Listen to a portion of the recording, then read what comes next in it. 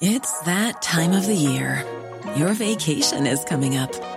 You can already hear the beach waves, feel the warm breeze, relax, and think about work. You really, really want it all to work out while you're away. Monday.com gives you and the team that peace of mind. When all work is on one platform and everyone's in sync, things just flow. Wherever you are, tap the banner to go to Monday.com. I'm Sandra, and I'm just the professional your small business was looking for. But you didn't hire me because you didn't use LinkedIn Jobs. LinkedIn has professionals you can't find anywhere else, including those who aren't actively looking for a new job, but might be open to the perfect role, like me.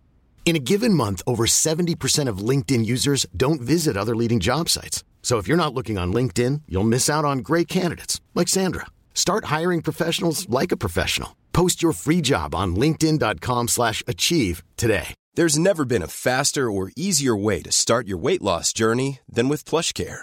PlushCare accepts most insurance plans and gives you online access to board-certified physicians who can prescribe FDA-approved weight loss medications like Wegovy and Zepbound for those who qualify.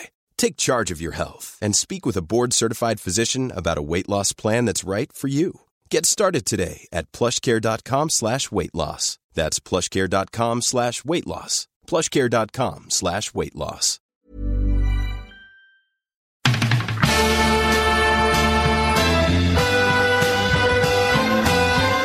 I'm not finished yet. It took me a long time to get here.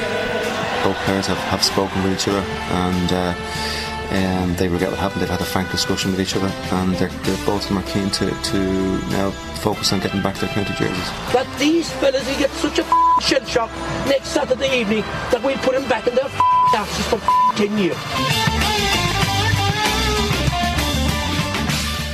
So I suppose, Conor, it's probably best to start off with where we are now with the GAA, because we've done our best of, we've done our Woolley Awards, and there's no need for All-Stars anymore. That's been done. We've parked 2020 and now we're in 2021. So the situation is right now, from an inter-county point of view, is that there's a ban on training in January. It was supposed to be a ban on training up until the 15th of January, and that's been put back 2 weeks. So there's a bit of talk now whether the national leagues will be put back a couple of weeks or not. That's the first little bit of talk.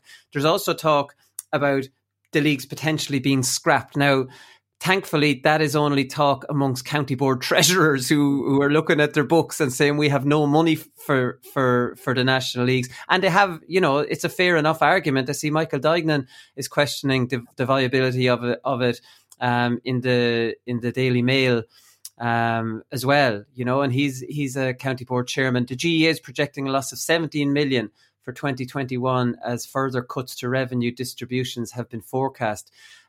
Treasurers heard that there'd be no money.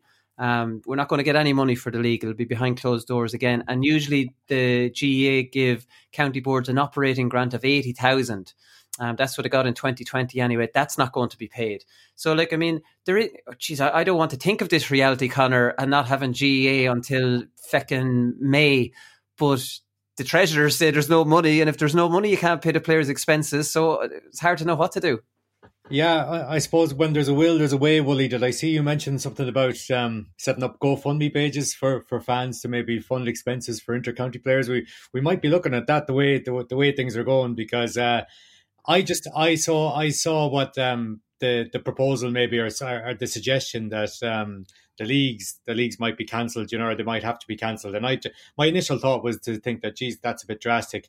And then I was reading what Michael Duignan had to say, and he was just, he was talking about, Offaly potentially having to go down to play Kerry, for example, in, maybe 40 cars are going to have to go down because, they can't travel together in buses and stuff like that.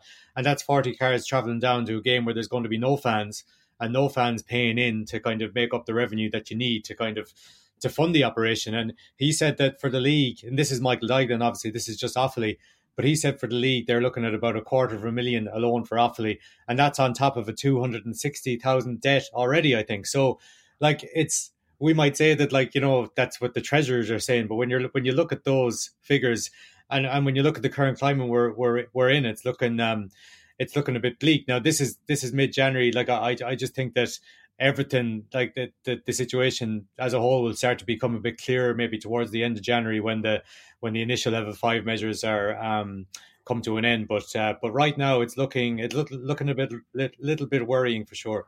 Yeah, definitely. It'll be interesting to see what happens, at the end of January, because we have 2 months for things to improve. Now, I don't think it's going to improve to the extent that, fans will be able to go to games. I think that's a realistic possibility when enough people are vaccinated for the summer. So the GAA might get some sort of revenue stream back going. But I do like the GoFundMe pages. I was tweeting about that. Like, I don't see why county boards don't do that, because you have to remember, these intercounty games on TV, like, they're a great distraction for people. It's something to look forward to at the weekend. It's something to watch on television at the weekend.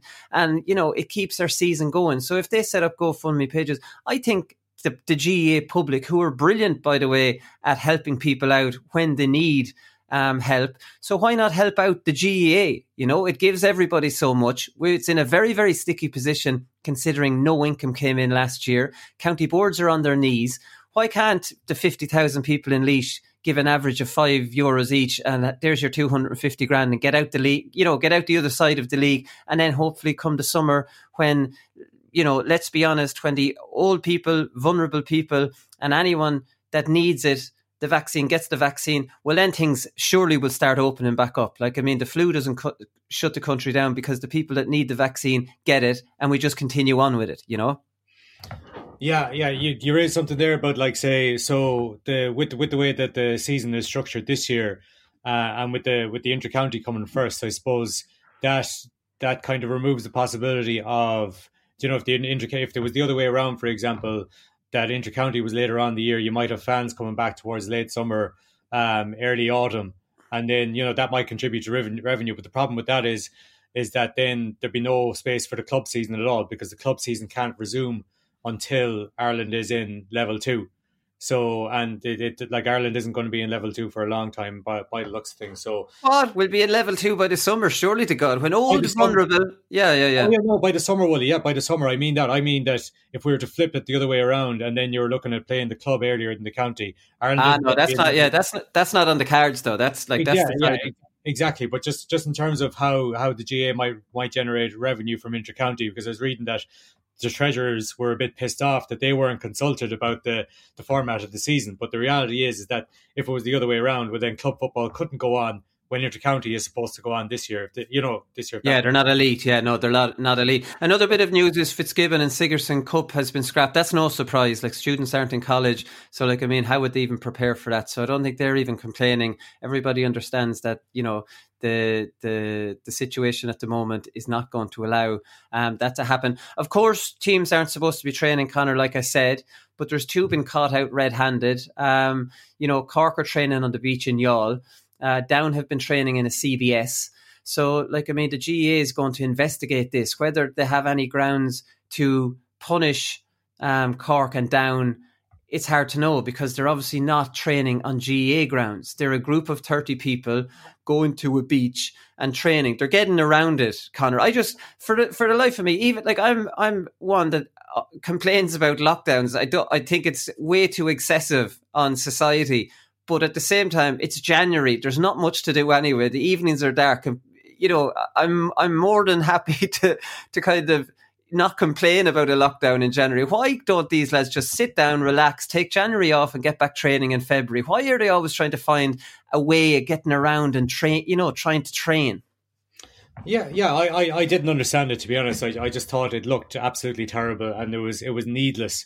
And, like Ronan McCarthy was talking about it as well, and he said that they're hugely conscious of their responsibilities as players, and they've been following the COVID protocols in particular during this difficult period. And while, listen, you could question the kind of the legalities and the technicalities and stuff like that, but the reality is that at the end of December, when Ireland is in crisis, basically, there was 30 Cork footballers on a public beach doing war drills, and the optics of that looks terrible. And like, not only that, as while I'm talking about being able to question the technicalities, the reality is that the GAA had decreed at that point that intercounty teams aren't allowed to train.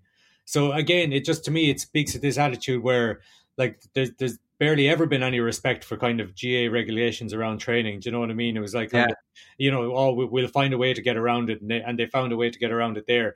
And even looking at the Down case as well, the PSNI investigated that, but they were let off because they were elite. But it's just, why the need for it? Like I heard the chairman say that they'd been trying to do stuff remotely, but like they had great difficulty. But I was thinking, well, sure, like the GA have told you you're not allowed to train collectively. So surely the only thing you should be doing is handing out individual programs to players. And really, how hard is that to do remotely? How hard is that to do? Either make individual calls or do a Zoom session and say, this is what you have to be looking after yourselves, lads, over the coming weeks, rather than having to gather together in another episode that just reflects terribly on them and reflects terribly on Down on the players and management and stuff like that. So I think Ronan McCarthy said it was a bonding session. Like, I mean, that would be okay if they weren't together for the last 6 months or something. Like, they were only together in the Munster final, not much more than a month ago. So I don't know why they need to come back. And it's just the same attitude that more is better in the GA. You have to be slogging. You have to be,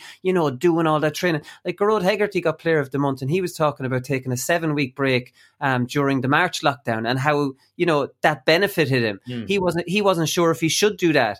And he rang Caroline Currid, who said, Jesus, if you're given a break, take the bloody break. What is right? And he was wondering, would this work? And look how it worked for him. Like, if you're being given January off, take January, like limber up, stretch, do a little bit, but don't go absolutely mad. Now, it's actually interesting because the Limerick Strength and Conditioning coach was on before Christmas saying that they concentrated a lot on speed work during that lockdown. Yeah. So maybe it was just a little bit of speed work, Gearóid Hegarty, but they weren't being flogged with drills on a beach, army drills on a beach anyways. And I think we need to get away from that. If the league is going to be put back into 2 weeks in February, at the start of February, we're going to have a 6-week lead into that.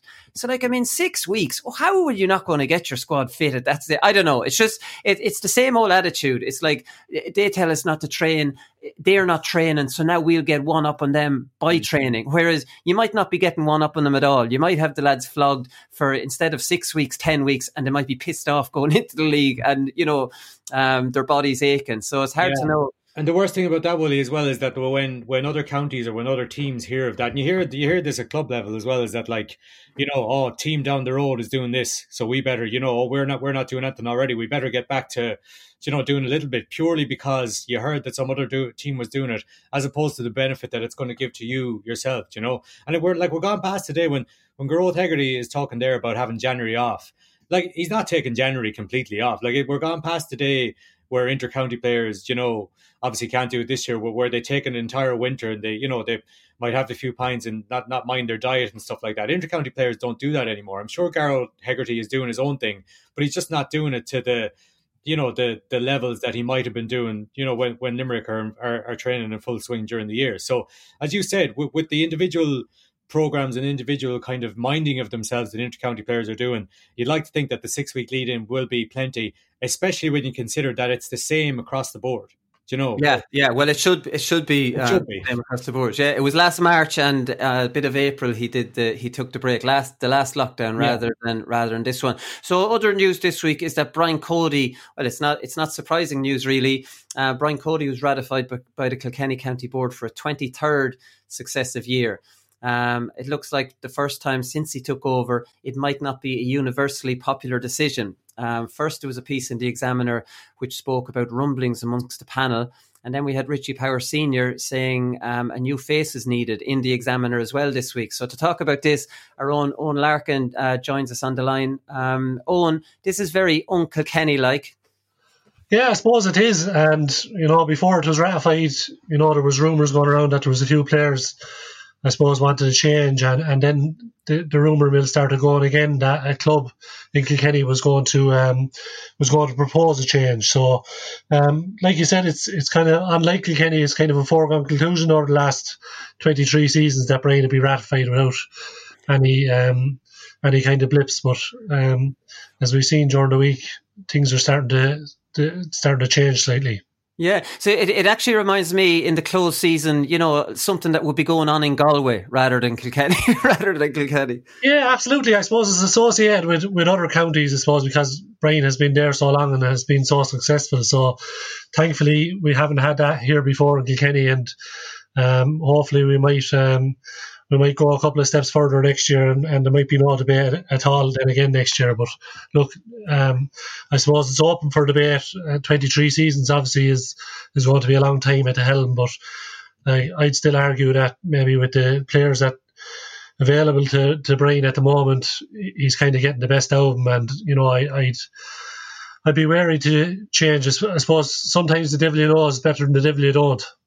Well, here's the thing, and that argument is often made in counties all over, the country. But the devil you know is better than the devil you don't. The devil you don't, there's 95% chance that's Henry Shefflin, who's just coming off the back of winning 2 Club All-Irelands, who's a great relationship with TJ Reid, Colin Fennelly and these lads. So Kilkenny don't really have that devil you don't worry. Well, I suppose this year probably wouldn't have been Henry because, he's already committed to go to Thomastown before this ever came out. So unless he was going to let Thomastown down after giving him his word and that kind of stuff, I'd find it hard to see it was going to be Henry. Eddie Brennan has gone to Coola, so he was probably out of running as well. So, you're kind of thinking outside the box then. As to who it was going to be, and I know the club that were involved in the rumour mill going around, they came out and said that it was false accusations. They weren't going to put anything in place. So, if you look outside of Eddie Brennan and Henry Shefflin, who are you going to put in there? I find it very hard to see someone, Barron maybe go outside the county, which I don't think Kenny would have done. Yeah. So were you surprised at Richie Power going public saying that he felt that a new voice, a new face, was needed?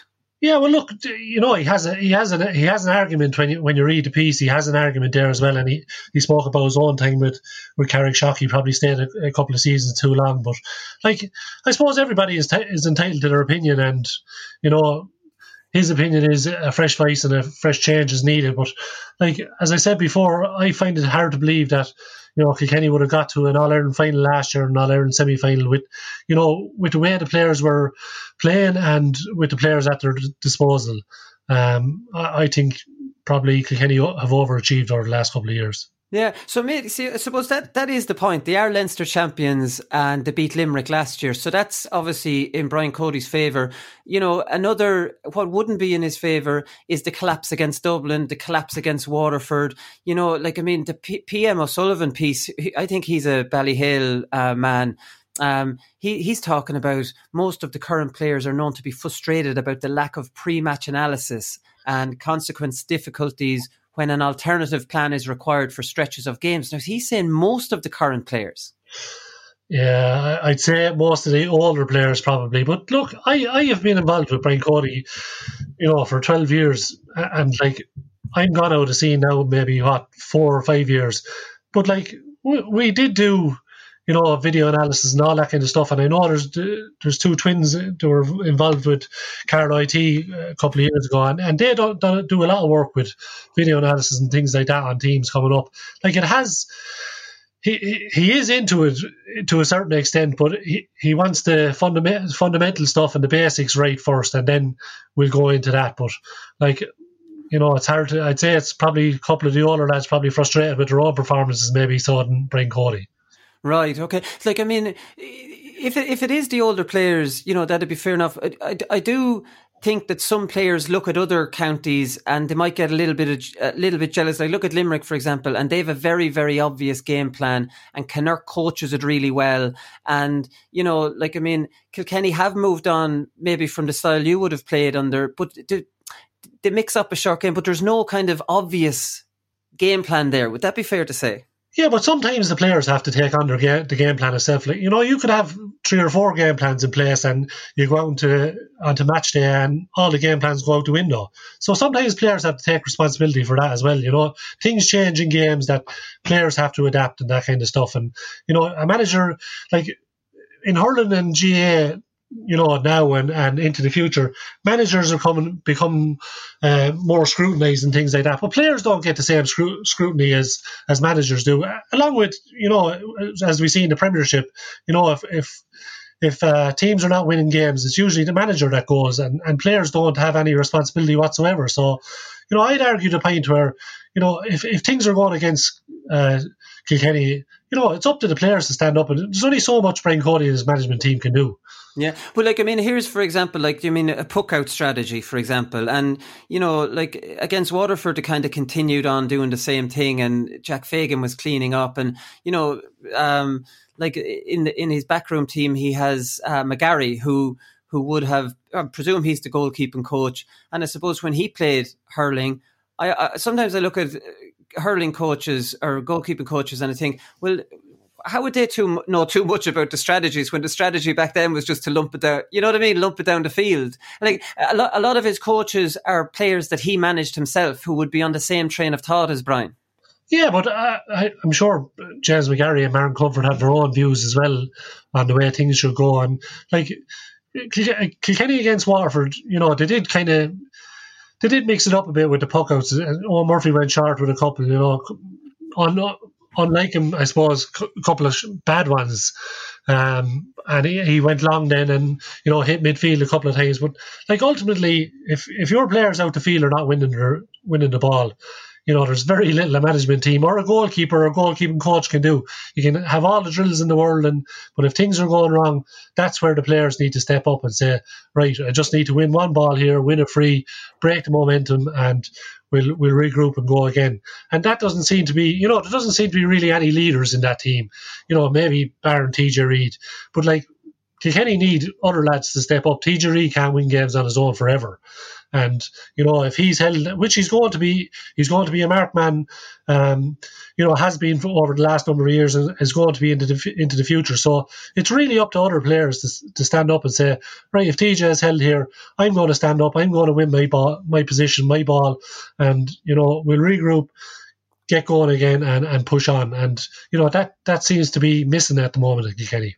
Yeah, it's a strange one, really. You mentioned the two fellas from Carlow that did the pre-match analysis. Would Brian chair that? Would they just do the bit of analysis and then Brian would take over on it? Or would Brian not be comfortable kind of doing that at all? No, what used to happen was the two girls used to come in, they used to look back over games, they'd send out a couple of WhatsApp messages or things like that to different players of their kind of pieces that they had pulled aside, and then they do an overall team analysis kind of thing, and there would be, an hour or two maybe given to the video analysis. Then the girls would go through their pieces and Brian would have his talk, but Brian would always open it to the floor to say to the players, what do you think of this? How could we improve on that?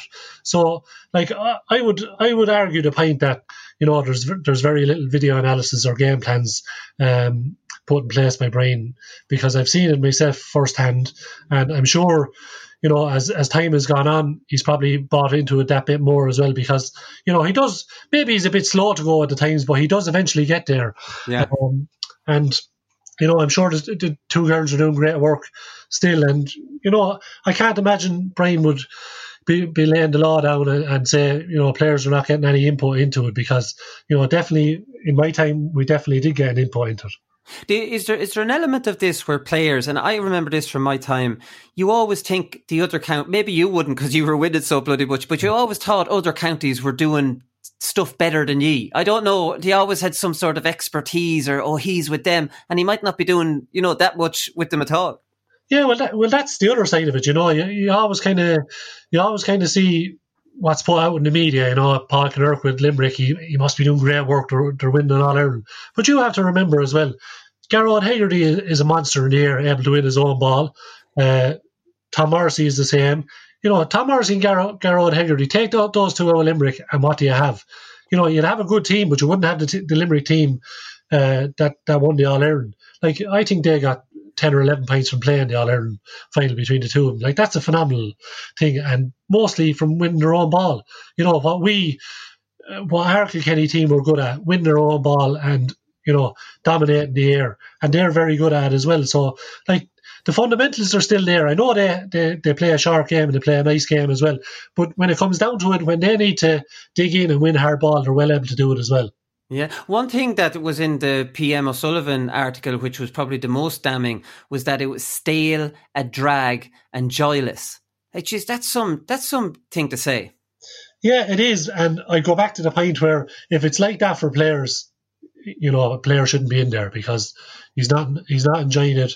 I can't comment on that because I'm not in there at the moment. I don't see what's going on, but like if that is the case, well, something needs to change, whether that be the manager or whether the players involved need to step away for a year and take time out, because that's definitely not a good environment to be in life in general, but in sporting terms, definitely, you couldn't see any success coming from that.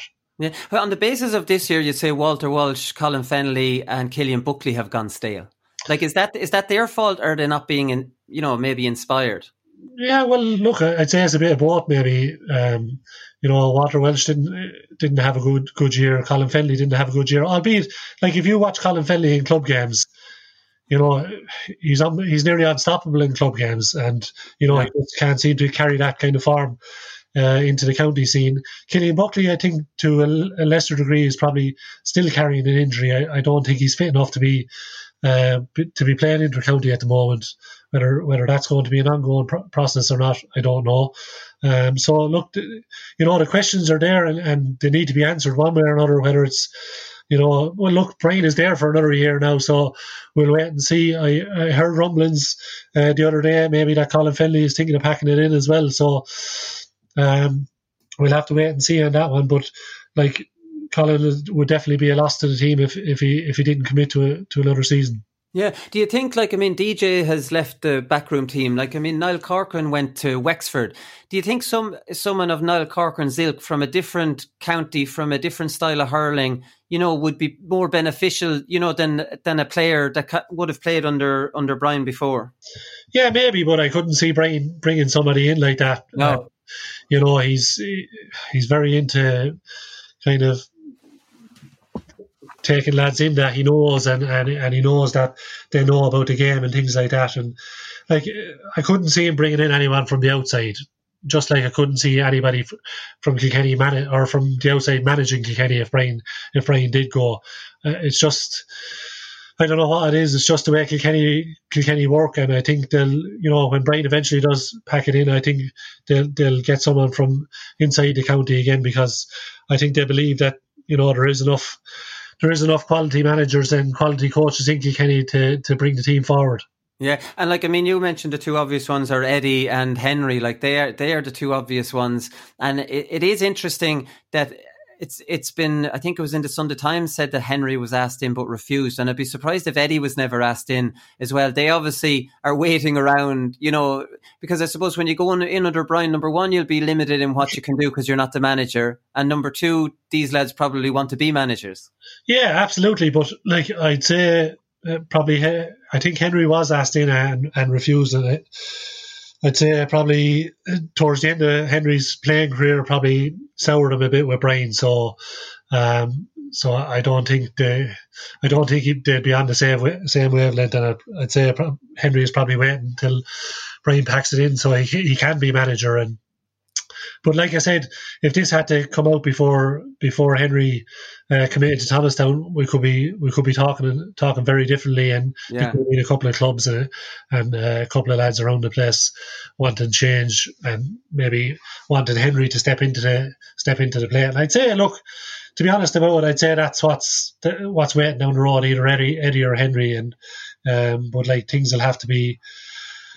It can't just be a snap decision. Things will have to be put in place, probably early after the All-Ireland final or early after the season has ended. Yeah, because you have to say Ballyhale were gone stale until Henry took over, and he gave them that freshness. They'd gone out of the picture really for All-Ireland titles, and then he won 2 in a row with them. Yeah, got out of the picture for All-Ireland titles, but they were still fairly hot favourites down in Kilkenny for county titles, albeit they probably missed 1 or 2 during the years. But like, when you look at what Henry took over, and the team in Ballyhale, like they had an unbelievable team, an unbelievable club team, and with the likes of TJ and Colin and Richie Reid, and then they had Owen Cody coming up as well. They had unbelievable hurlers, and they're just a force to be reckoned with. But like all great teams, TJ is probably coming. He's at the wrong side of 30. Colin is the same. Richie Reid is a bit younger, and Owen Cody's a bit younger. But like, things change very quickly. with players getting older and the hunger kind of dies and things like that. So, but like I say, Henry came into a good team as well, and it'd be interesting to see now if Henry did come into this Kilkenny team. I wouldn't say we're struggling, but probably not the force of old. And be interesting to see what kind of progress to be made if he does eventually come in. You mentioned Henry leaving. Cody was completely ruthless with Henry, even though a legend he was. He was ruthless with Tommy Walsh as well. Yourself and JJ Delaney are two I remember. You left kind of before he got a chance to be ruthless, which you kind of left on your own terms. But the two big ones were Tommy and Henry. And look, he had to be ruthless, and that's a quality of Cody. Here's a question for you: if Brian Cody was the Kilkenny County chairman, would he have given Brian Cody another year this year? I think he would. I think he would, be just for the fact that I think, like I said, I think he's after overachieving with the team he has available to him and the way that they're playing.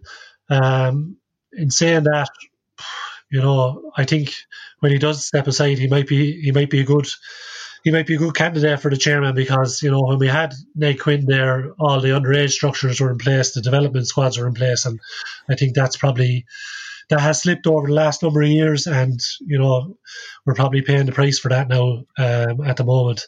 But because I've looked at that, right? So they've only won minor All Ireland in the last 10 years. They haven't won an under 21, or ye haven't won an under 21 since 2008. And then I think you have a new coaching officer who was in this year. But then I was looking at St. Kieran's as an example, and they've won 5 of the last 6 All Ireland schools. So what's happening to these players? Are these St. Kieran's players from Tip and from Carlow and from Laois and different counties that you're not getting a whack out of Kieran's continued dominance? Yeah, look, there'd be a few from Tip and Carlow and that kind of thing, but the majority of them would be from Kilkenny, and I think they're just not being brought through in the way that they were probably 8 or 10 years ago, and they're slipping by the wayside. And the other side of it is, inter-county hurling is nearly professional now at this stage, and people are not willing to put their lives on hold for it anymore. For very little, or for the chance maybe to be successful.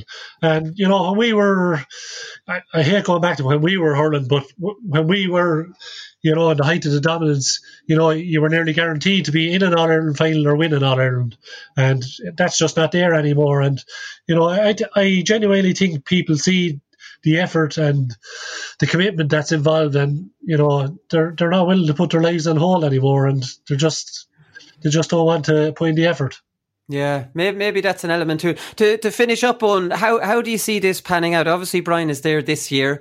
He's your own clubman, so I know you're obviously going to take his side, and rightly so. Because listen, it's the same a little bit with Mickey Hart and Tyrone. You have to be respectful to these managers, but you also have to have a conversation around, what happens, or can they stay forever? How do you see it ending? Because to mention the Tyrone example, Mickey Hart ended up having to be pushed out, which is a terrible way to end. Do you see Brian sitting down himself and going, I've enough of it?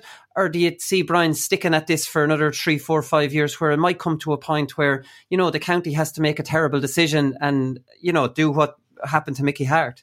Yeah, look, to be honest, me knowing Brian, I'd say, he'll stay going as long as he thinks he can do a job. He'll stay going, and he won't be worried about if the county board have to push him out. That'll be the last thing on his mind, and he doesn't care what anybody else thinks. If he thinks he's doing the right thing, he'll do the right thing. And do you know what? I think it's a good headspace to be in, and it's a good way to be, because if you continually worry about other people, you're not going to be happy with yourself. And I think Brian realises that, and I think he'll stay going as long as he thinks he can offer something. He'll stay going, and that won't be in the forefront of his mind at all. But look, he'll definitely freshen things up this year, I think, and he has done that over the last couple of years when things haven't been going his way. But look, I think we've been spoiled in Kilkenny over the last 15, 20 years with All Ireland successes. As you said, they still are Leinster champions. They pulled Leinster out of the bag when nobody thought they were going to win. Even down to the last 10 minutes, you didn't think they were going to win that. And so there is silverware there.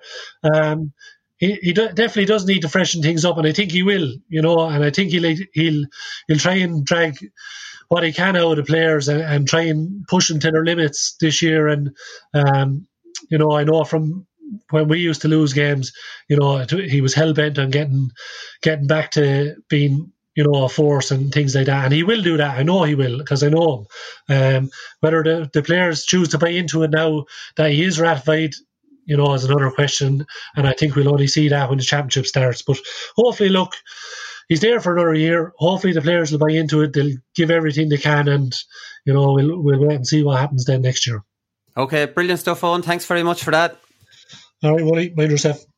Yeah, great stuff from Owen there. We'll see how that pans out. There's no smoke without fire, as the saying goes. Another bit of news, Connor, is Paddy Andrews retired. He played cornerback back in 2009 and then turned himself into a brilliant forward. Well, I think he was a brilliant forward. It was just maybe Pat Gilroy saw something in him to put him cornerback. He was marking the gooch back in I think during the Startled Earwigs year, like a brilliantly accurate player, not the fastest player in the world, but deadly accurate, and had a bit of a graw for playing against Mayo as well. Yeah, he really did. You said not the fastest one. He wasn't a slouch either, but he just he was real kind of barrel chested, real kind of physical player as well. And he like, to me, he made a difference for Dublin in big games when it really counted. And a lot of those were against Mayo. Like, I remember, I think he got man the match in the 2015 semi-final replay. Yeah, that was his best game. I think he got 5 points from playing that game. And then something I remember as well, just thinking back today, was how he made a big impression in the 2016 final when it hadn't been going very well for Dublin. Like, of all the players that Mayo had largely kept the Dublin forward line quiet, but Andrews definitely stepped up and kicked a couple of points. And just from a Mayo point of view, like, he wouldn't be, and this probably applied to a lot of other teams as well, is that, like, he mightn't necessarily have been the first or second or even third player that opposition teams would look to when they're getting their matchups. They probably think Jim Connolly, maybe Kieran Kilkenny, and back when he was playing Bernard Brogan as well. But then, teams like Mayo then were left to rue that, because if you don't pay enough attention to him, he'll do damage. So listen, a really, really, really good servant for Dublin. It's impossible to remember him as a cornerback, to be honest. But like, playing cornerback against the Gooch in that game would turn any man against cornerback for life. So great career for Paddy, and congratulations to him. Very good career. He had a very good understanding with Bernard Brogan. They'd be good mates. He'd be pals with Alan Brogan as well. He had a good understanding when he played inside with Bernard. Bernard would generally let him on out ahead of him to win some sort of ball, and then Bernard would be getting it close to goal. So he was a good foil for Bernard, and just kind of went about his business very quietly. And, there'd be no huge headlines that he's retired, but a very nice fella as well. So, like, I mean, I suppose he had been frozen out the last couple of seasons, so the writing was on the wall pretty much for him when Desi wasn't really giving him much of a look in after him falling out of favour a little bit towards the end of Jim's tenure. Another bit of news. David Power had an interview this week I was reading. I just thought it was an interesting comment for him. Speaking total sense.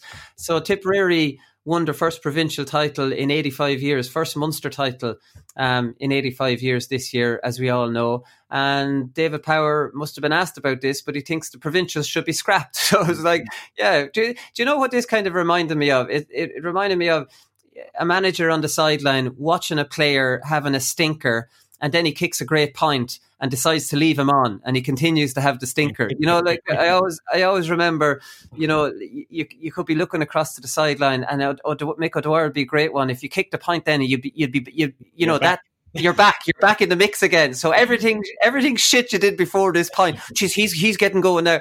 So it's like David Power, Tipperary having no chance in Munster. They eventually win one, but he's not falling for that. He knows he wants actually a Champions League format.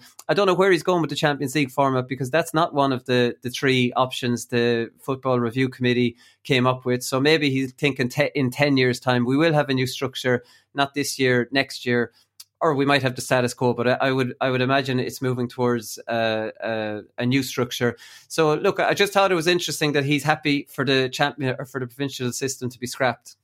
It's like a GA manager bingo with the Champions League style format. You take a drink anytime a GA manager mentions it. He's certainly not the first. He probably won't be the last, even though it's not going to happen anytime soon. But when you hear, surely the guy who's just led his county to a first provincial championship in 85 years is likely to be the biggest advocate. So it's good for those of us who kind of want an end to provincial system. When you hear somebody like David Power speak such sense and say, that it's right to go. Like it's mad how the narrative changed so much this year. Like after Tip won and after Cavan won, there was a lot of people saying, "Oh, geez, this is brilliant. We should go back to provincial championships." And then how quickly that changed when we realised how one-sided the semi-finals were and how you could see the continuing Dublin domination. Realised that the system is broken. Like there's a reason Tip hadn't won it for 85 years, or Cavan hadn't won it for 23 years. Like this championship will continue to throw up some brilliant stories, but they'll only be,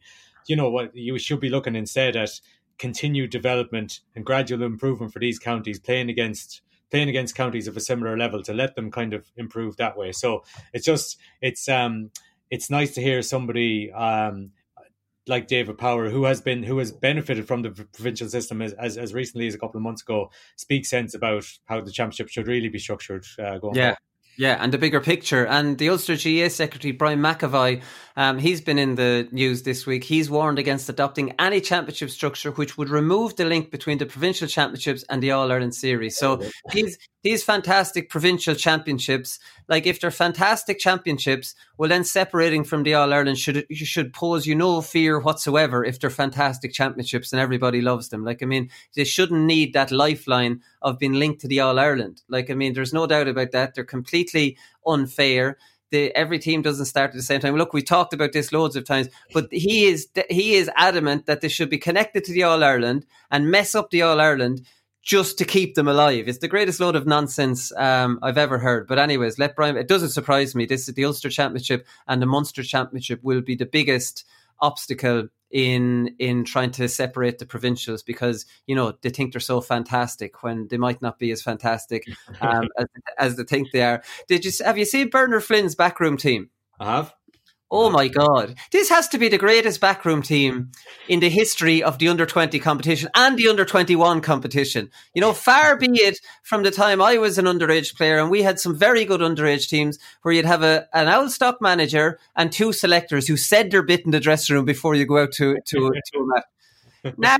Now Bernard Flynn, for anyone who hasn't seen it, Bernard Flynn is the manager. Graham Geraghty, Graham Riley, Peter Leahy, who's left the Mayo ladies to train the Meath under-21s. Shane Supple, ex-Dublin player. Shane Supple, he's involved with Meath under-20 teams. And Robbie Brennan, who won a county title with Kilmacud Crokes. Like, I mean, have you ever seen anything like this?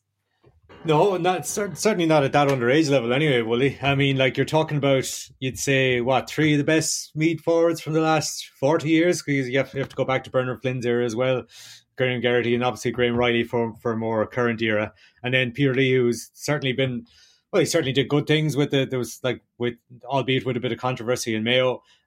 Shane Supple, steeped in both soccer and GAA, and Robbie Brennan obviously has his reputation as well. I mean, like, certainly with Bernard Flynn, Graham Riley, and Graham Geraghty, like, they're all steeped in traditional Meath football as well, and you'd imagine those values won't be lost on the players under their care. But impressive as it looks, Wooly, this was, I was reading that this was one of the last management teams in the country to be put together, and there was concern, in the weeks leading up to it that Meath needed to get their act together. I don't know, had they like an S&C coach hired, had they plans put in place for the year and stuff like that. So, like, obviously on the face of it, it looks fantastic, but they haven't an awful lot of, now we're talking about the season getting put back, but they haven't an awful lot of time to get their plans in place, because I think we're looking at March when the under-20s is going to start. But the crop they're dealing with won the Leinster, I think, in 2018, so they've that on their side as well. So certainly all the more reason to be keeping tabs on what's going on in Meath this year. Yeah, no, definitely is. Another bit of news is Cara Healy has left Portlaoise. I'm absolutely disgusted with Cara Healy. I think transferring away from your own club is absolutely disgraceful, and he is using a commute as an excuse. Like, who would go to those depths of doing that? I'm joking, obviously, because I've done that. I'm not looking at you here, Willie. I can't see what your face is like when you're saying all this. Well, Cara, incredibly, has been commuting from London to Portlaoise, to play with Portlaoise and Laois for the last 10 years.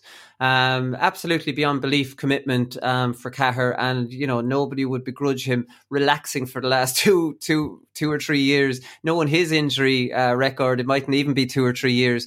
So he's transferred to a London club. I don't know who the London club is yet, to be honest with you, but I'd imagine he'll play with London as well. I don't see why he wouldn't. I'm not sure whether Dale will be involved in the championship this year, so maybe not. But 10 years, Conor, and I used to whinge and moan about driving down from Dublin to Portlaoise for Laois training, and I did. Yeah, you certainly did. Haven't we all heard about it, Willie?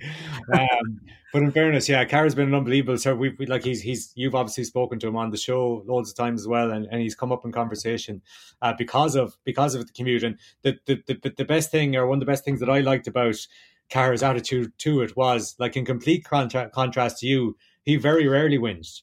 And I remember him being asked about it, and has it taken a toll and stuff like that? And he's got a family over in London as well, yeah. And he just talking about having the time of his life and how much he's enjoyed coming back to play for Portlaoise and stuff like that. So you were blessed to have such a good servant for so long, who wasn't whinging about how much it took for him to play for Portlaoise for so long as well. So yeah, fair play to him. And you say, a couple of years in London, just judging by what I've seen of Cahir, it could be a lot longer than that. And just thinking back to the thing he did during the summer as well, where he was scoring a point wasn't he scoring a point with the football and the hurl at either end to raise money as well. So I'd say that whatever club he is going to will definitely feel the benefit, and hopefully he's around for a few more years yet. No, there definitely will. Some crazy stuff out of him. I remember talking to him after a county final win, and he was sitting in the departures lounge on the Sunday night. That kind of commitment, come home, win a county title. He's a teacher in London and had to be back into work, and he's getting ready in the departures lounge. Somebody gave him a lift up. God help the poor chap from Portlaoise after winning the county title that had to drive him up. Whatever about Cahir having to go up. Imagine getting stuck to actually have to drive him up. But just unbelievable commitment. He said during the week, I think he was on Game on RT, he said that I was 10 years at it this year because there was so many younger lads coming on. They wouldn't have known me before I went to London. For the first 5 or 6 years, I still felt very much part of it. The guys my own age were still playing. And that's always a case for a lot of players. The first 5 or 6 years, it's all his age group and all his friends, and he can come and go. And then for the last 3 or 4 years, there's a lot of new players who wouldn't know Cahir from Adam. And then he's just landing back every now and then and maybe feels a little bit disconnected, because it's not hard to get forgotten within your club. I remember, I'm laughing at this, I was up at intermediate training one night, and an ex-manager of mine says, "Wooly, here, how's it going?" I says, "Well, all right." And he says, will you come in and talk to the under-12s? And I went, come on. And he says, come on in. So I went in with him anyways, with the Portlaoise under-12. It was under-12 or 14. And I went in with him anyways, and they're all looking at me. And he says, he'd be a bit of a character now. Niall Tully is his name. And he says, "Do you know who this man is?" He looked around to the dressing room, all the young lads. And I was just standing there. And no one said anything. And he said it again. "Come on now, don't be shy. Do any of you know who this lad is?" And I actually, from memory, none of them knew who I was. And then, at first I was a little bit put out by it, and then realised these lads, I'm 42, these lads are 12. They never would have seen me playing with Portlaoise. Do you know what I mean? So it's very easy to be forgotten about, even in your own club. It's just when I heard Cahir saying that as new lads came in, they didn't really know him. Did somebody in the under-12 team not put up their hand, Willie, and say, "Is that the guy from the music video for Cheddar Plunkett's Brothers Band?" He's that guy from GEA Jackass. That's it, yeah. It's very relatable, Willie, and very relatable. I even personally, I think I was the oldest guy on the Catch 'em All panel by 3.5 or 4 years this year. Do you know what I mean? It's just all the lads are great, but it's different when you're playing with a generation that aren't your own, and you're used to playing with a generation that are your own for years. And that's me, living in Kelchmagh, commuting from Dublin the odd time, never mind having to commute to London back and forth. So you can definitely relate to how Cahir is feeling on that score as well. But I bet you if he was to speak to the under-12 team, a few of them might know who he is compared to the owl lad that turned up a few weeks ago. Yeah, imagine what they thought he was. Just some owl lad pulled in off the street, no clue who I was at all. I was going to was going to give them a history of what I won for Portlaoise back in the day. I was so annoyed about this. Anyways, last bit of news here, Conor, and I want you to spill the beans on this because there's 3 of the Mayo backroom team. And this is pure Jose Mourinho. Listen, you have to follow the rules. They snuck into Croke Park illegally, right? So now the Mayo senior management unbelievably has disassociated themselves with this, and they have said, we don't have anything to do with 3 of our backroom teams sneaking into Croke Park. Nothing to do with us. Absolute nonsense. It's been described as a covert method of entry. Any idea I tried to find out how they snuck in, actually. They were caught on camera, but I couldn't find out how they actually did it. This is just absolutely despicable. And everything that's going on in the world, Conor, you have 3 pups trying to sneak into Croke Park to gain an extra advantage. And now you'll have Dr. David Hickey laughing at the good of this. These tragic losers tried to cheat and they couldn't even win. Yeah, like I was feeling bad enough about Mayo with like losing the final and then 4 retirements, and this comes on, and it's like, could there be a worse time for Mayo at the moment? Well, the truth is I don't know who it was, but like even if I did, what do they say in love hate? There's always rats. You won't find one here. I'm not going to be grassing up on all I will say is that I checked. So there's pictures of the from the programme of the backroom teams for all the All-Ireland finals. So I checked the Mayo one there just a bit earlier this morning. So there was 18 people on the Mayo backroom team, that's including James Horan. So 12 of them were allowed in. So there's 40 people allowed, 26 players, 12 backroom team, 2 county board officials. So 12 of them were allowed in. So there's 6 of the backroom team that didn't get in. So 3 of them that weren't allowed in. So 3 of them decided to go and 3 of them didn't. And one of those 18, Wooly, was I don't know if you know, was Ger Cafferty, who's down as Mayo's values and behaviours coach. So I don't think all I can suggest is that he wouldn't have been one of them, because that would fly in the face of everything he believes in. As I don't think he was a vital part of the matchday squad either. Like, I don't think he'll be given a value speech maybe at halftime. Listen, I don't know. Like, I mean, that's just silly stuff as well. Like, I mean, there's no point in saying anything else. Who's that important? Like, I don't know. So have you narrowed down to 6 then, and what their roles are that didn't get in? No, I haven't narrowed down to 6. I'm just saying that you could. I didn't do it personally, but you could if you looked at the backroom team. If you even watch footage back, you'd see obviously James Horan, James Burke, Kieran McDonald, the physio, the doctor. They're obviously all listed, so it wouldn't take you long to kind of start crossing off names and start kind of start narrowing down who the culprits might be. But listen, as I said, Willie, I'm no rat, I'm no grass. Yeah, well, that's it. I was going to say poor research out of you, but listen, you don't want to be a rat, and that's it. Like, I mean, you do have to go home to Kilshima. I'll find it out. Don't worry. And when I do, I'm going to publicly name these 3 covert enterers into Croke Park who were caught on camera. Unless it was, I'm just trying to speculate, unless it was some video analysis person that, had a very, very important role and used to feed some information down to James Horan. Like, you'd imagine if they were that important, someone else could be dropped for them. I don't know. Like, I mean, the only thing is, well, they're getting suspended now for 3 months as well. And listen, 3 months suspensions, yeah. I think that takes effect from the start of the league as well. So, like, that they're going to be, if the season progresses as planned, they'll miss a large chunk of it. So, and if the suspension is honoured, James Horan is probably going to have to look at people to get him to replace them. But then maybe you could suggest that if he already has 12 backroom team, that he'll have plenty to keep him taking him over for the league eventually. But no, they've been suspended. They haven't been named. But again, you can do your research. But I'm not going to be naming them here anyway. Well, you could hope that the suspensions will start from the start of the league, but in true GA fashion, it probably starts from the day of the All-Ireland final, which means they'll miss absolutely nothing. Right, we're talking enough nonsense about that. We'll come back with Shane Enright interview. Happiness hit her like a train on a track.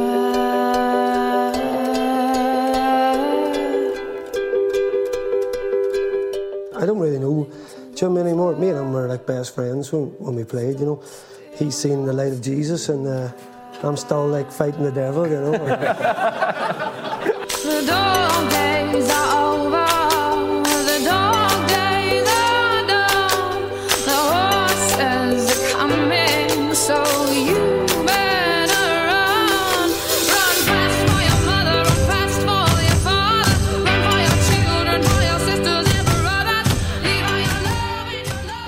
All right, so this is the off-season, has seen plenty of retirements, and one of those is Kerry All-Star Shane Enright, and he joins us on the line now. First of all, I suppose when you retire, Shane, everyone says congrats on your career. You don't know whether to say congratulations or, commiserations on retiring. What are people saying to you? Yeah, I suppose I got a lot of texts saying congrats. Look, I suppose I got 10 good years with Kerry, and I'm happy with that, and I'm happy with my decision. So, I suppose, I'm happy to go at this stage. Well, that's the thing. I suppose it's easy for you now having retired because there's nothing starting back up. So this is the easy part of retirement for you. The harder part will be when you have to watch Kerry for the first time in a long time, watching matches that you're not involved in. Yeah, that's it, I suppose. They'll probably go back in February. It's gone back a small bit now. I won't be envious of the hard training they'll be doing then. But you see them playing the games later on, especially when it comes to championship, I suppose it'll be a bit tougher. But it's something you get used to, I suppose. And I suppose I look forward to playing with the club now for the year. I've played club football, I suppose, for the last 10 years, for a full year, so I'm looking forward to that. Yeah, so you said after the Cork game I was reading, it was frustrating. I knew it was time to go. I was talking to Tommy Walsh on the way out, and I said to him that was probably time for me. Is this a situation where you've fallen out of favour with Peter Keane and you have to go, or this is a decision after a couple of injuries where you kind of want to go? Look, I suppose it's my own decision to go. I probably could have stayed in the plans for another year if I chose to. But look, I suppose it was a bit frustrating. In the league, I played 4 to 5 games. I had a bit of a knock for the Taronga, didn't play that. So I started 4 out of 5 games centre back and played well enough. But I suppose after lockdown, it was 6 months later, I suppose, when I came back in, I thought I was still going okay, but never saw any game playing the 2 league games or in the championship game against Cork. So then it's frustrating, and you're 33 next year, kind of thinking, if I'm not getting a game at the moment, where am I going? And you put so much into it at the moment with gym work and so many, I suppose everything is kind of looking after the body for the next session. Yeah. If you're putting all the work into it, if you're not getting enough out of it, then I suppose it was time to go for me. So can you explain this? Because I was reading this that I knew from watching Kerry that you were playing early in the game, and whatever happened during the lockdown, when you came back, you'd gone out of favour. Have you any theory, or did you get any feedback from the management, about what had happened there? No, I didn't hear too much. Look, I suppose Peter Cody was coming back from injury too, and he came in, he started, and he was playing well. So that was the kind of position I was playing at centre back, but I probably didn't really get looked at centre back when I came back in after lockdown for whatever reason. I was kind of back in the full back line. But look, I didn't get too much feedback on it. I don't know the reasoning. I suppose, look, Peter and his selectors looked at games, the club games, the club championship throughout the summer, or when we came back after lockdown. And look, for whatever reason, I suppose I didn't get the chance I hope I get. So that was part of the reasoning, all right, yeah. Right. Because he had been looking at you in the half-back line, not just centre-back, but you'd been wing-back as well, hadn't you? Whereas you were always like a tagger. Yeah, exactly, Joe. I was always kind of in the full-back line for my first 8 years with Kerry. Then when Peter came in, he was kind of saying he was playing in the half-back line. So I suppose after kind of playing well there in the league, I was hoping that I might have nailed down that spot. But then actually when I came back after the break, I suppose I was back in full-back line again, which was a funny one. So it kind of made me question where I was kind of going as well, but Right. With no kind of, maybe vision of where you're going to be, kind of chopping and changing. Exactly. Well, look, I suppose every football has to play a number of positions these days, whether it's full-back and half-back line. Do you know what I mean? I actually come on last year in the league against Monaghan, blowing Clarny for the last 20 minutes midfield, which is someplace I'd never played before for Kerry. But I suppose it shows that the way the game is going, you've got half-backs who play in the half-forwards, all that kind of thing. The way, I suppose, when teams are getting in behind the ball and breaking forward quick. So every player's got to play in every position at the moment. But I suppose it was just frustrating that he kind of had said to me that, look, I would be in the half-back line, then suddenly I was back in the full-back line and I wasn't getting a look in. So, it was...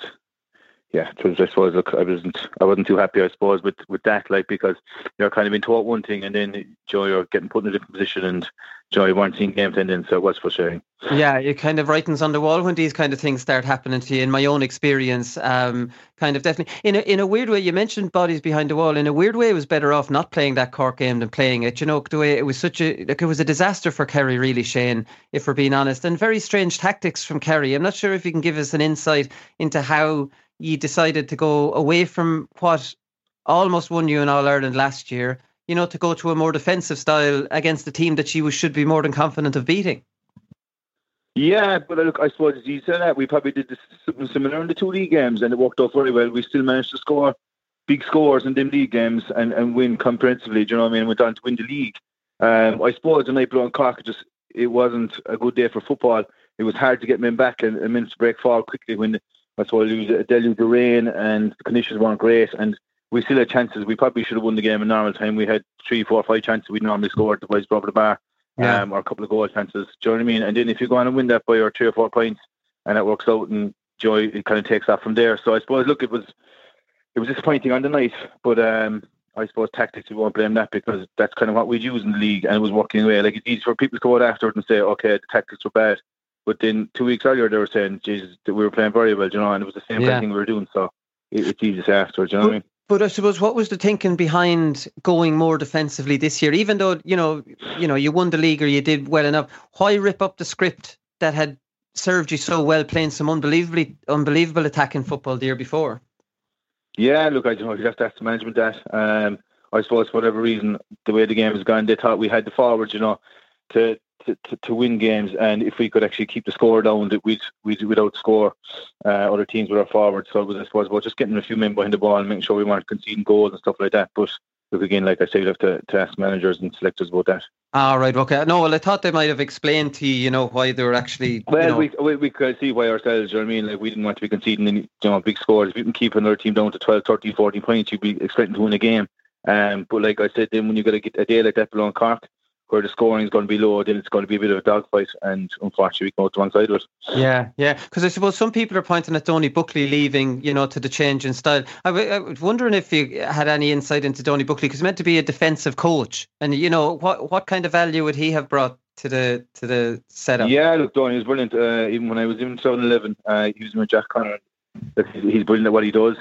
He's a great man for a defender to go and talk to. He's got great experience, and I know he's not the man. I know he'd be brilliant up there as well. He was great at your attacking drills, but it wasn't just all defensive stuff. He was brilliant overall coach. He worked the forwards as well. So yeah, look, he was a big loss to us. But look, whatever happened there, we're not too sure. But yeah, look, he was a loss, I suppose, in the end. But we still had Tommy Griffin, and we had like lads like that, and Jason McGahan doing great work with us. So I don't think that was the problem at the end of the day. Right, okay. Well, look, obviously the desperate weather obviously fed into it as well. You mentioned 2011, Donny Buckley there. That was your first year with Kerry. It's fair to say you saw a lot of change to the panel in your 10 years, Shane. Like, legends dropping out and new players coming in. Yeah, that's true. I suppose that the whole panel has changed over the 10 years. I suppose with the amount of minors, we won with 4 or 5 minors in a row, that you're going to have a lot of them come through, and they have done now. I suppose not too many left from that team in 2011. You probably have the David Moorns and Peter Crowley's and a couple more, but there aren't too many left now. So I suppose it's the same as look at Dublin. Their whole team has changed. That team won the Ireland 11. It's changed now 2020. So I suppose that's it. It's 10 years, and a lot of the older players have gone on. And like you said, there was some brilliant players to play with, like the O'Shea's and Kieran Donaghy's, Paul Galvin's, Declan Sullivan's. All these guys, it was absolutely brilliant. Yeah, no, it definitely was. And like, were you thinking when you went in 2011, because they obviously dominated along with Tyrone, the Naughties, you ended up with an All-Ireland, but I'm sure in 2011 you thought you'd probably win 3 or 4. Yeah, I suppose. Look, we left a couple after us too. 2011, we probably should have won that one. We were 4 points up with 7 minutes to go. We made a couple of mistakes. So that was one I suppose I got away from. Was 2019 as well last year. Well, 2 years ago now was when we probably should have won as well. Joe, if you look back at it, if you said to us that we'd be a point up against 14 men with only a few minutes to go, you'd think you're going to get over the line, especially if they got a mention after the first half. But look, just shows how good Dublin are and their experience shone through. But I suppose, look, we have our Ireland medal.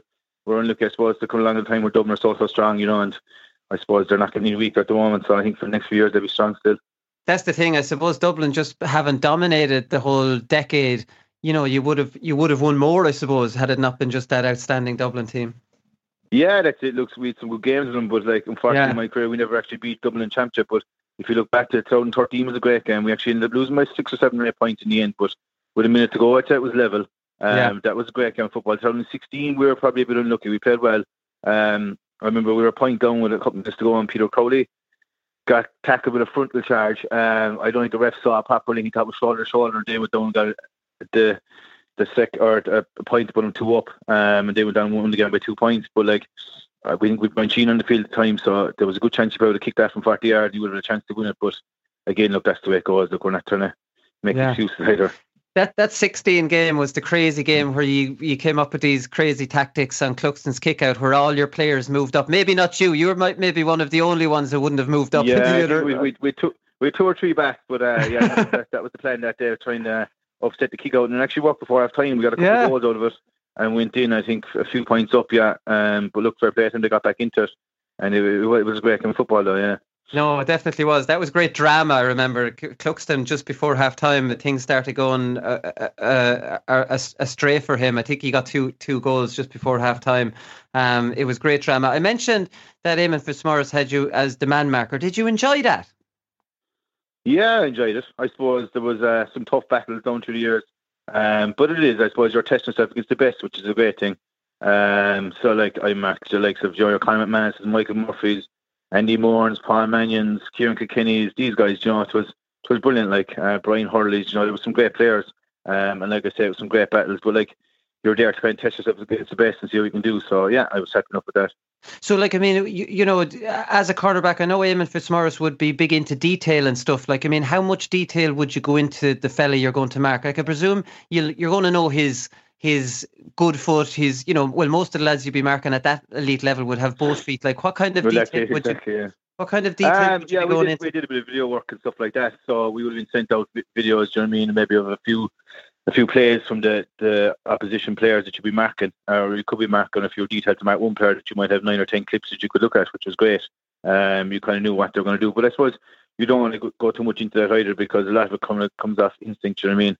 What you do at a given moment, do you know what I mean, to stop a fella, or what way you want to mark him yourself, whether it's from the front or beside him or behind him, whatever it is, do you know what I mean? I always try to mark maybe half a yard in front if I could. Yeah. Well, depending on who you're marking. If you're marking a bigger fella and the ball's playing high, then you could be class.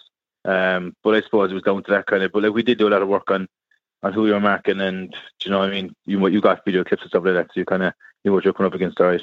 Well, I suppose that marking just slightly from the front is a good tactic, but with the quality of balls, some teams give in now. That can be a bit dangerous too, because your man goes in behind you and it's the diagonal ball, and that now has become risky.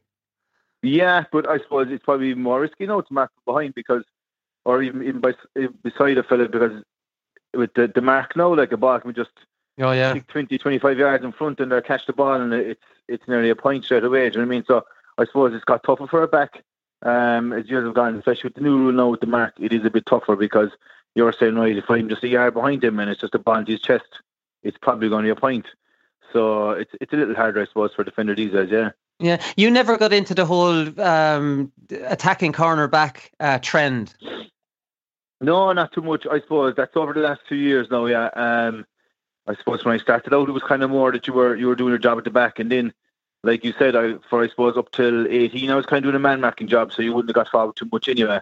But I suppose, look, like you say, if you're getting forward that much, it's up to you to get back as well, and there's no point in trying to get forward, and then when you get back there, you're not at your best. You know what I mean? So no, I suppose there's some players, like we've Thomas Sullivan now, cornerback for us, he'd be flying up and down. Do you know what I mean? But I suppose he's got that pace, he's got that fitness to get back. Do you know what I mean? So yeah. I'm kind of worried about, when I started out, my job was to nail down a forward, and that was kind of what I kind of stuck with.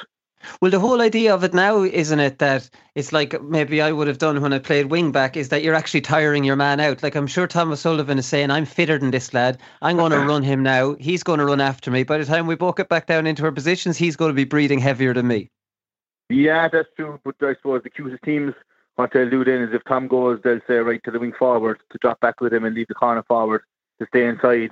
So then suddenly, if Tom gets back and he's back in the corner forward and he's fresh, you know, it's a little tougher. Yeah. I suppose the better teams will have some kind of plan for that. Do you know what I mean? So you don't want your best forwards, I suppose, trying to get up and down the pitch that much, because they're not going to be, like you say, they're going to be tired getting back.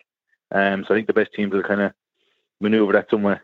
Yeah, it's fair to say 2015 would have been your best year, right? You did a great job in Bernard Brogan in the final, and you got an Ulster. I thought I played well too. But 15 I played well, yeah. 16 I was probably maybe slightly better, I thought. But we lost in the semi-final that day, I suppose, to Dublin. But yeah, 15 I was happy with as well. It was a good year. It was a poor final that year. I think if you told us that morning we'd only concede 12 points in Ireland final, you think you're definitely going to win it. But I suppose, like, again, there was a deluge of rain right beforehand, and you know yourself, Croke Park, when it's wet, it's very slippy, and it was a tough day for football. And we lost 12-9. We probably had a chance for a goal when it was 11-9 with a few minutes to go. But unfortunately, I think we spilled it, and they came down with a point. And yeah, it was a disappointing loss, actually. Yeah, no, it definitely was. Come here, I meant to ask you about the fallout from the Cork game, because obviously you're finished, and luckily enough for all of you, the pubs have been closed a good bit, so you haven't had the lads in your ears. Because I was reading after the semi-final in 17, after Andy Moran got a goal, I think he got a goal and 5 off you. Your poor mother was at the Listowel races and had to listen to some guff off some fella. Yeah, look, we'll get that about her, I suppose. Look, the fans don't encourage, they're passionate. We're not winning All Ireland.